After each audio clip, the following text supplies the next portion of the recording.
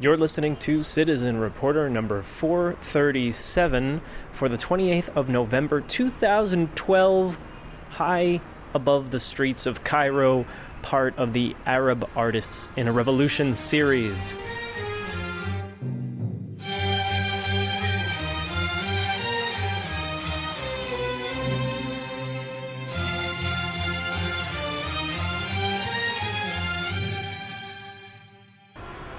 Hello everyone, it's Mark, and I'm here on a garden terrace in Zamalek in Cairo, and it's probably the first recording I do outdoors, because there is something about Cairo and outdoors that it just bombards you with sounds and maybe smells.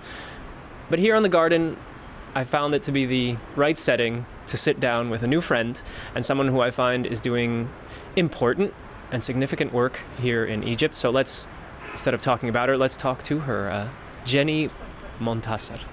Jenny, you and I met online, as many people do in the world of activism and media production in Egypt and beyond. And I was immediately told about your work in terms of documentaries, but I was also told that you're someone who was born and raised in the US, and you came back to Egypt around the time of the revolution. I think people have heard here and there stories like this, maybe even you before you came heard stories about people that were going. I want to ask a bit about your life, and then we'll talk, of course, about the work and the topics that I think a lot of people need or should hear about. So first, it's you. Before you lived in Egypt, what were you up to, and sort of what was going on that led you back here? Well, I had been working pretty steadily for a few years and had always talked about coming to Egypt. I had never been here before. And I actually had a break from work at the end of 2010. I didn't have anything scheduled. And I saw the month free and I said, I'm going to Egypt. So I was here for 3 weeks in December of 2010. And then in January of 2011 is when the revolution happened. And this was the first time seeing the country, meeting a lot of my family, and then to go back home and see the revolution happening. It was pretty impressive because I had just been here for the first time. When you came for the first time, and I guess it even stretches to before you came, what did you think, and to some extent, what did you know about Egypt when it comes to freedoms and even politics to some extent? I mean, it sounds like that wasn't your original reason for coming here. It was more about your life, your family. What was on your mind? Was there anything on your mind when it comes to the world of politics and society? Well, to be honest, I didn't know anything at all. And my father growing up was really, really quiet about his life here, and I actually came here just with a blank notebook, and I wanted to fill it, and so I didn't look into anything before I came here, and I didn't follow Egyptian politics at all, and I didn't know anything about my family even before I came. So everything was brand new when I got here. And then when I got here, especially meeting with my dad's brothers and sisters, they always said, Egypt used to be this way, look at it now, try to imagine this neighborhood, it used to be this way, and the corruption and the crowding and the infrastructure and everything has fallen. And to me, it's like, well, I can't imagine because this is the first time that I'm seeing it. But of course, I was seeing the significant problems here that 1 month later people were shouting about in the square. That there's so much corruption in the authority, and there's so much poverty, and there's no justice for anyone. So these things I saw with my own eyes, but briefly before January. And back in the US, you were well busy with documentary work and film work in general. Back in New York, I know when you got here, I mean, you came to see family, you came to fill the notebook. Were you thinking, film? I need to film? Or is that something that comes more with January 2011? I had a small camera with me and I was filming. I actually have an interesting clip where I'm in Tahrir, and my uncle says to me, do you know what Tahrir means? It means liberty. And to think back now, and it looked very different then. It had advertisements and billboards and just traffic and just a normal place. And I was like, yeah, okay, cool, it's just a square, So I had thought of a film. I thought of filming something to show my dad what Egypt looked like, because everyone had told me it changed so much. He had left in 1969 and he never came back. So I had thought of doing sort of a personal film. I had thought about it. I had thought about doing a personal film to show to my dad, to say this is what Egypt is like now. And but that's it. Something small. I never imagined that I would be coming back to make such a heavy topic, which was the revolution and more the post-revolution periods. Yeah, so you come back January 2011 and... March, actually. Oh, March. Mm-hmm. Oh, right, because you were home watching the revolution, even though you had just been here. When you come back, you started working on a documentary, and it was about the revolution. I mean, talk about that a little bit. What did I start working on in March? Well, I just immediately started interviewing people. When I was watching the revolution on TV, as we all were around the world, especially since I had just been here, I felt like I wasn't getting the whole story. Sort of the people that they kept referring to talk about it were the same people. Of course, I'm watching it in English. I'm not watching it in Arabic, but it seemed very narrow, the people that they were talking to. So you see millions of people in the square, and then you see 15 people, not just 15 people, but the same type, activists and analysts and things like this. And I just kept thinking, well, what is it like for just a regular person? So when I came back, I started interviewing people, and this is sort of how I came to the person that I decided to follow for the rest of the year. And I was also worried, this was 18-day revolution. They brought Mubarak down, but what happens after that? This is a huge question. And that was really my whole premise, was I want to know what's going to happen after, and I want to be there after, and I want to film it. So other people filmed the 18 days, and they did a great job, and I wasn't here at all. So what I filmed started in the period after. A question that I ask myself, being here and trying to speak with different voices, trying to add something unique or useful to the world. How did you choose who you were going to talk to back then? Well, this is the funny thing, is I probably interviewed 12 people. And the first 11, I interviewed them in English. They spoke English, and it was very easy. And they were all professionals or activists or, a nice range of individuals. But then I met Reda. And when I made the appointment to meet with her, the woman who I arranged it with told me, you need to bring a translator because she doesn't speak English. And I met her the day of the constitutional referendum voting, and she immediately said, why don't you come film me voting? And, it wasn't like... She was also one of the few people that, once I interviewed them, then invited me to do something else. So some people, I just invited them. I interviewed them, and they told me their experience during the revolution. And then sometimes they would mention something they were working on, and I would say, can I come film that? And half the time they would say no. So that's sort of where it ends. Okay, thank you for your time, and move on. But I filmed her voting that day. I think 2 days later, we were in Tahrir, and she was showing me around.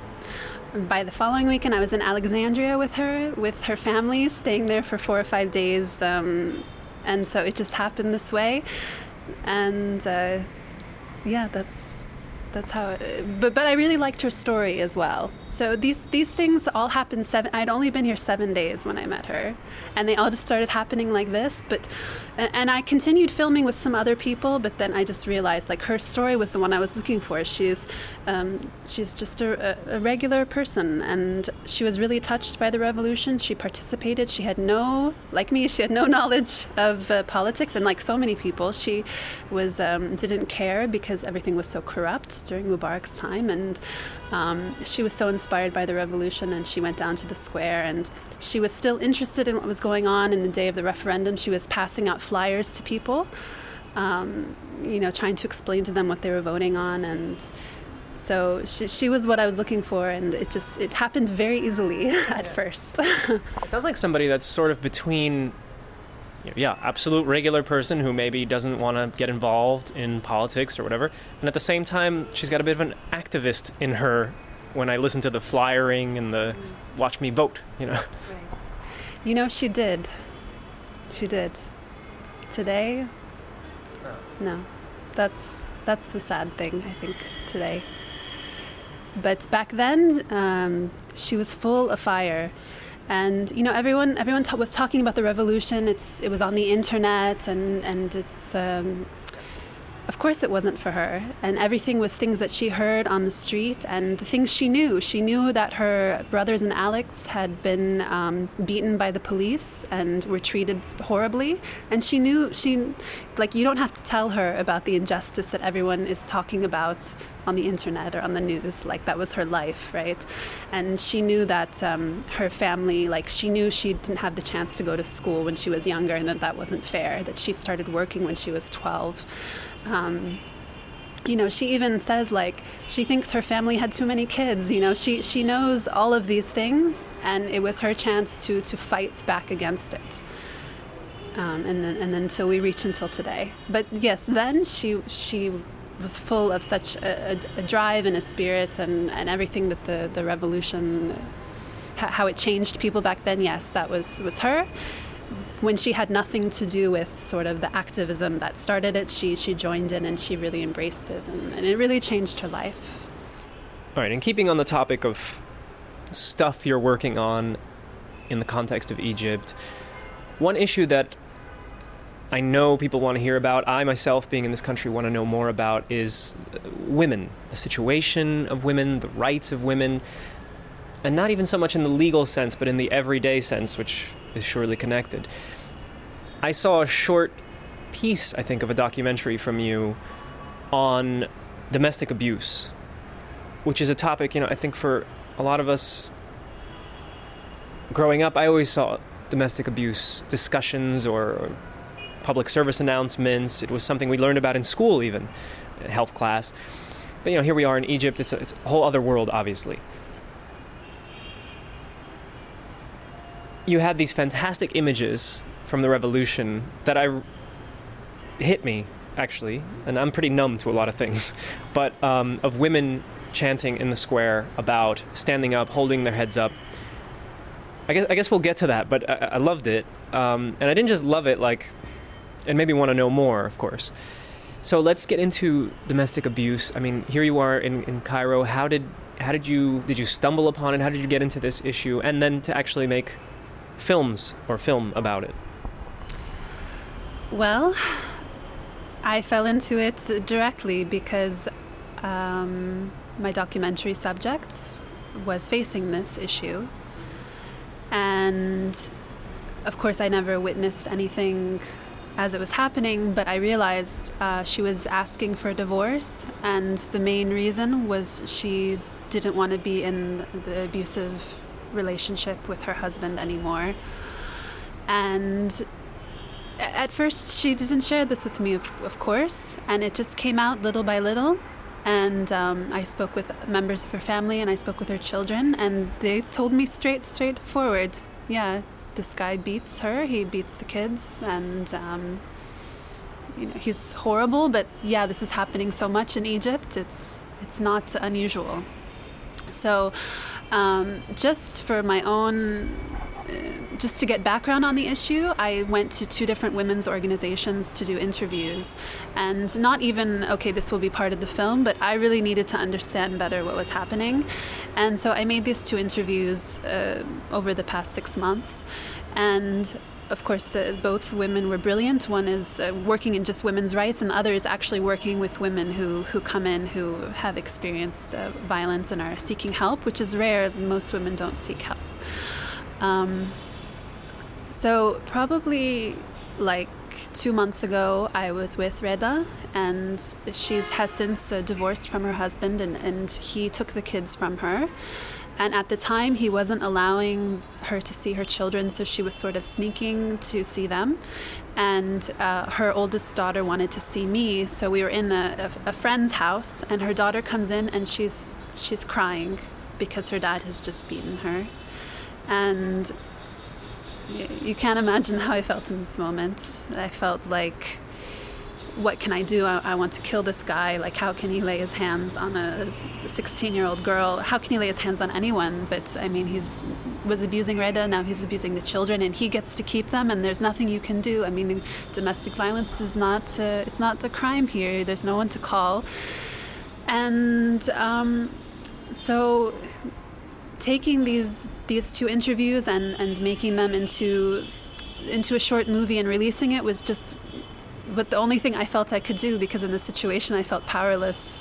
There's nothing I could do except try to get this information out. And they're trying to make it a crime. They're trying to make domestic violence a crime, and they're struggling because everything is so chaotic right now that even the people who are trying to get signatures to make it a crime are having people tell them, like, yeah, forget it, it's not a priority, okay?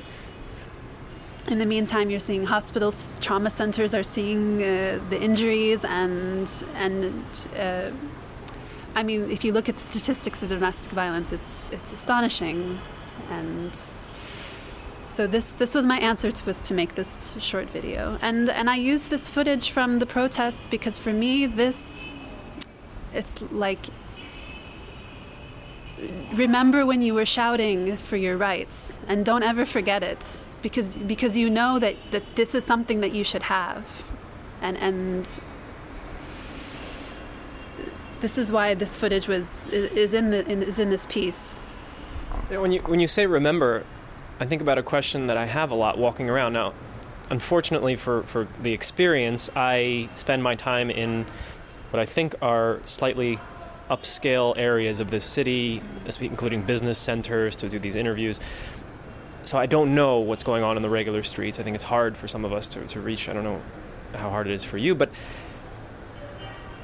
it makes me wonder if, compared to 2 years ago, since people taking to the streets, are more women walking with their heads held high, demanding more. I mean, I've heard about a friend actually who's training people to deal with street harassment, and they're talking about reinstating the whistle, which apparently somewhere in Egyptian history was used when there was a crime. I don't know if it was women specifically, but they're talking about maybe having a whistle you can blow if you get harassed on the street. Is there an increase? I would hope that there would be, after such a huge moment, that now there would be all kinds of women's organizations, more than there were in the past, pushing for more.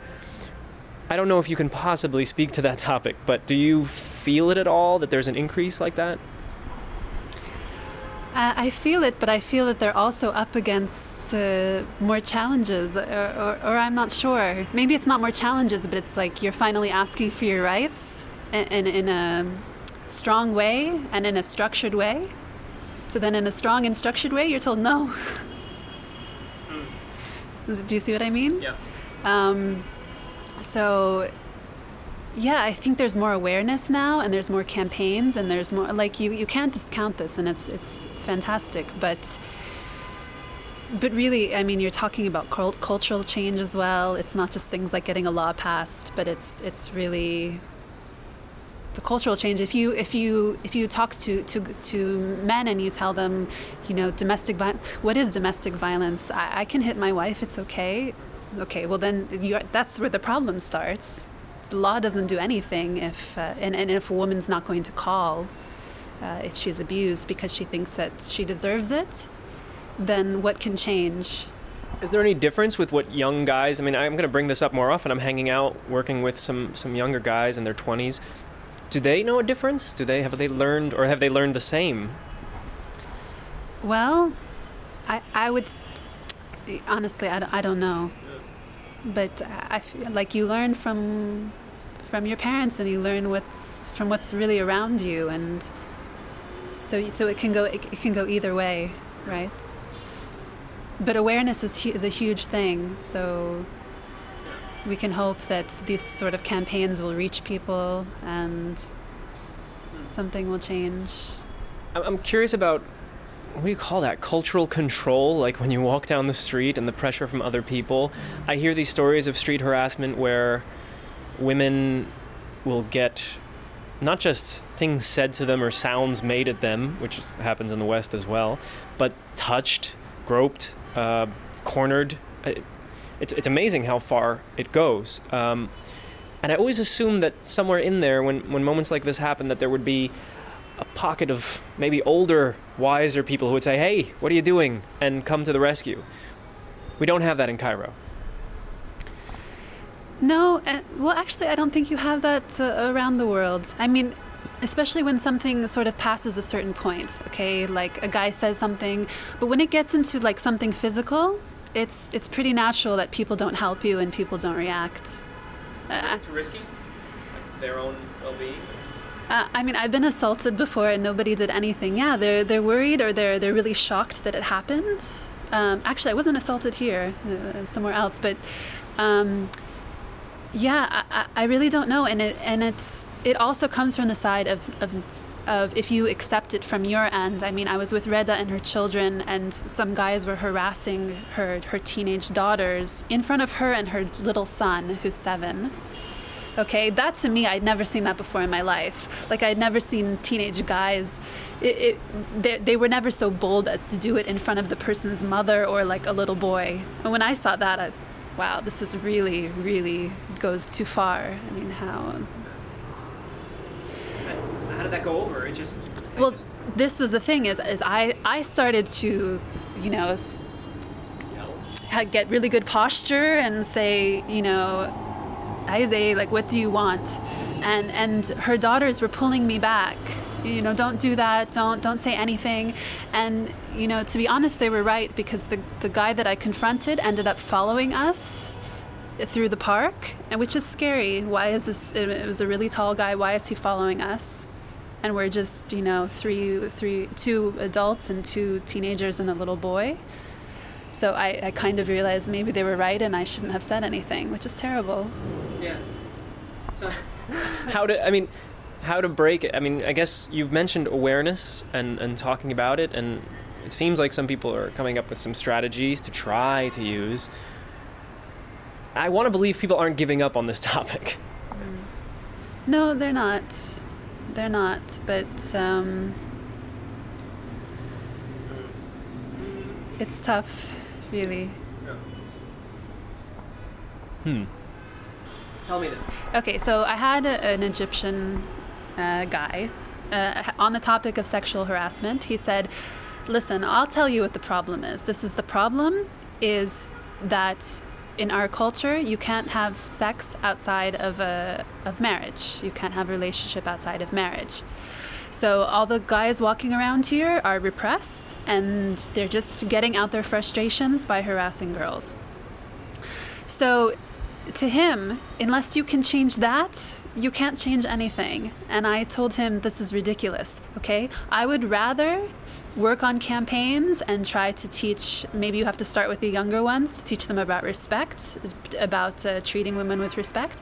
I think this will happen before we could convince people in Egypt to change the culture that, yes, you should be free to have sexual relations outside of marriage. I'm sorry, but I think that battle is the more difficult one, so let's stick with what maybe could be possible, and that's to work on education and awareness.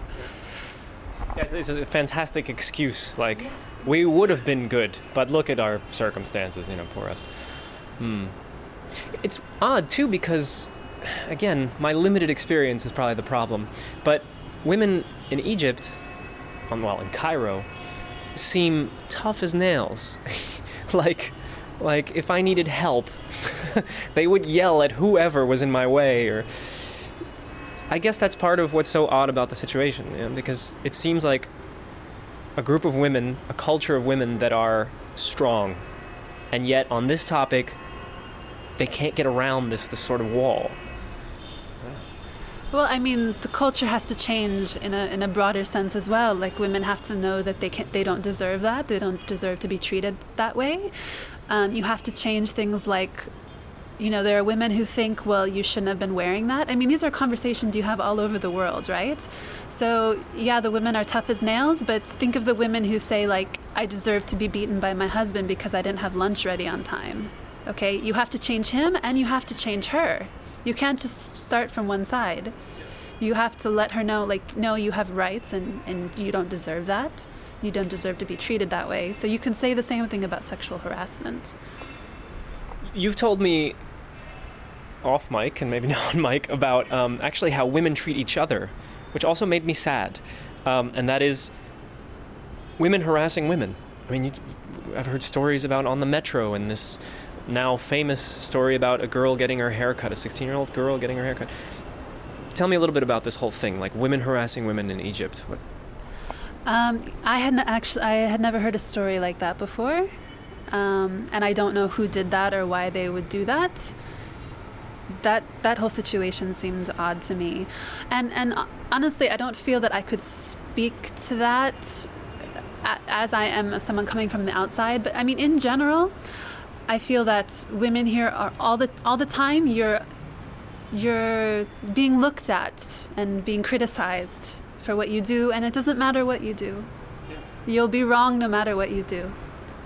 So you can't really win, actually. So the only thing I can speak to is being a foreigner and how sometimes people treat me in a bad way because of being from the outside. But this is a bit different, I think. But still bad. It's still not nice. No, yeah. Let's go back to you, the person, Jenny. You're here now, what are we at? Over a year. Mm-hmm. And you've sort of got your home here. And one of the questions I think a lot of people have, maybe even for themselves, who've come here, new day. I don't know if you ever watched The Wire, but the new mayor gets elected. It's a new day. That was a whole episode. I love that episode. And so, we've got our new day in Cairo and in Egypt, but reality sets in and it's not exactly a new day, or there's ups and downs. You're staying long term. And you want to know why? The answer is yes, right?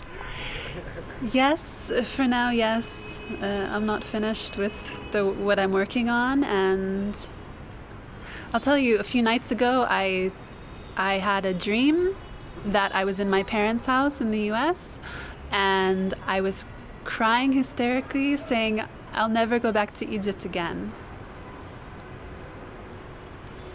And it was the truth in that situation. They were saying, I'm sorry, you will never go there again. And I was crying so much. And I woke up and what the hell was that? What does it mean? Yeah, what does that mean? Yeah. What does that mean? Because I haven't left. I haven't taken a break. I'm so tired. Yeah. But I'm here. And I don't know. It's... I feel like what I'm working on is important, and it's not time to take a break from it, and I need to keep going until it's finished, which it will take a bit of time still. But then after that, I'm not sure. Then you think about the bigger questions of your life. Is this where you'd want to settle and stay? And that's not clear. But for now, I'm here. I get caught up a little bit. I guess a lot of people would in the great stories of Egyptians and second generation, generations of immigrants that would come back to Egypt saying, I want to be part of that. I think that's been, a little bit sold in the media, but I'm sold on that story. I like it. It's a curious thing, like what would be the power of Egyptians who would come back if they came together and brought all the things they've learned out there, the good things hopefully, and brought them back here. I don't know. Yeah. One day we'll hear from these people, I guess, and you'll all write a book. Yeah, maybe. I mean, yeah, it's not it's not an easy choice. Like, the choice seemed easy though, but then after, when you start to think long term, it's when the harder questions come up. But for now, anyone I meet who did the same thing that I did, we're here and we're staying, and if you were leaving, you would have already left by now, right? And most of us who leave only leave like to go visit family, or because we left something hanging back home that we have to go take care of, and that's it. But yeah, everyone, I mean, there's so many people working really hard still, and we all went through the hard times and the depression of this past year, but I think in the end, I think we'll all be happy that we stayed and maybe had something to offer. I'm not sure. I hope so. I'll tell you something I worry about, and I want to know if I should be worried or what you think. For the work I'm doing now, but also for other people's work, I watch social media, watch Facebook. I'm worried that, not just in Egypt, but let's make that the first topic on this one, that we are too focused on the moment and making the moment an amazing, memorable moment, and holding it up and saying, look at this fantastic moment. And in the meantime, we're missing the important work that we need to do. We're too busy looking at ourselves. I have that. Sometimes I don't want to spend time looking at anything I've done. I don't want to spend too much time patting anyone on the back because there's work to be done. I worry a lot, even now, since I've been here for a week. I worry that there's a lot of energy spent on, you know what, it makes me think of religion a little bit. Like, I believe in that moment, and it was a great moment, therefore it must be good. I'm worried, Well, everyone in Egypt should be worried because things aren't getting better and things aren't changing, and that's what everyone needs to be paying attention to now, and everything else doesn't matter. I'm really worried about the young people here, and yeah, so talking about the superficial stuff, it doesn't matter. Like, nothing has changed. And yet something changed. Yeah, something has changed. Actually, this whole year, I was trying to think what happened to me this year. I questioned God, I questioned love, I questioned my faith in humanity and other people. But in the end, okay, am I going to do something or not? Will anything change here or not? Yeah, you have to look at the more important, wider picture. And you have to keep going. That's at the end of the day. That sounds good, Jenny. Well, thanks for sitting with me for a little while, and I look forward to more of our conversations on and off mic, and good luck with the documentary. I know I will be linking to it when the time comes and talking about your work for a very long time. In the meantime, there is Trigger Happy Films. That's your... Trigger Happy Media. Trigger Happy Media. There is Trigger Happy Media, and I will be linking to that so people can click and follow your writing, because I do, from what I've read, I like when you write. So there's that as well. Anything else I should be telling people? No, that's really enough, but thank you. Thank you. It was nice speaking with you. Once again, you've been listening to Citizen Reporter, and a big thanks to Jenny Montasser for coming over and talking about her project here in Cairo. The journey continues. In a few days, we'll be heading from Cairo to Beirut, where once again we'll be speaking with different kinds of artists, different kinds of creative minds. It has been a wonderful journey, and I'm so glad to be able to share it with you both here on Citizen Reporter and also on Radio Open Source. Go to radioopensource.org and you can listen to more interviews, more conversations that I have helped record and sometimes been involved in with my voice, other times involved through my editing skills. I'm happy to know that you guys are out there listening, learning along with us, and I hope above all, enjoying. That's it from Cairo, the noisy, dusty streets. I will catch you again very soon. Goodbye. See ya. See ya.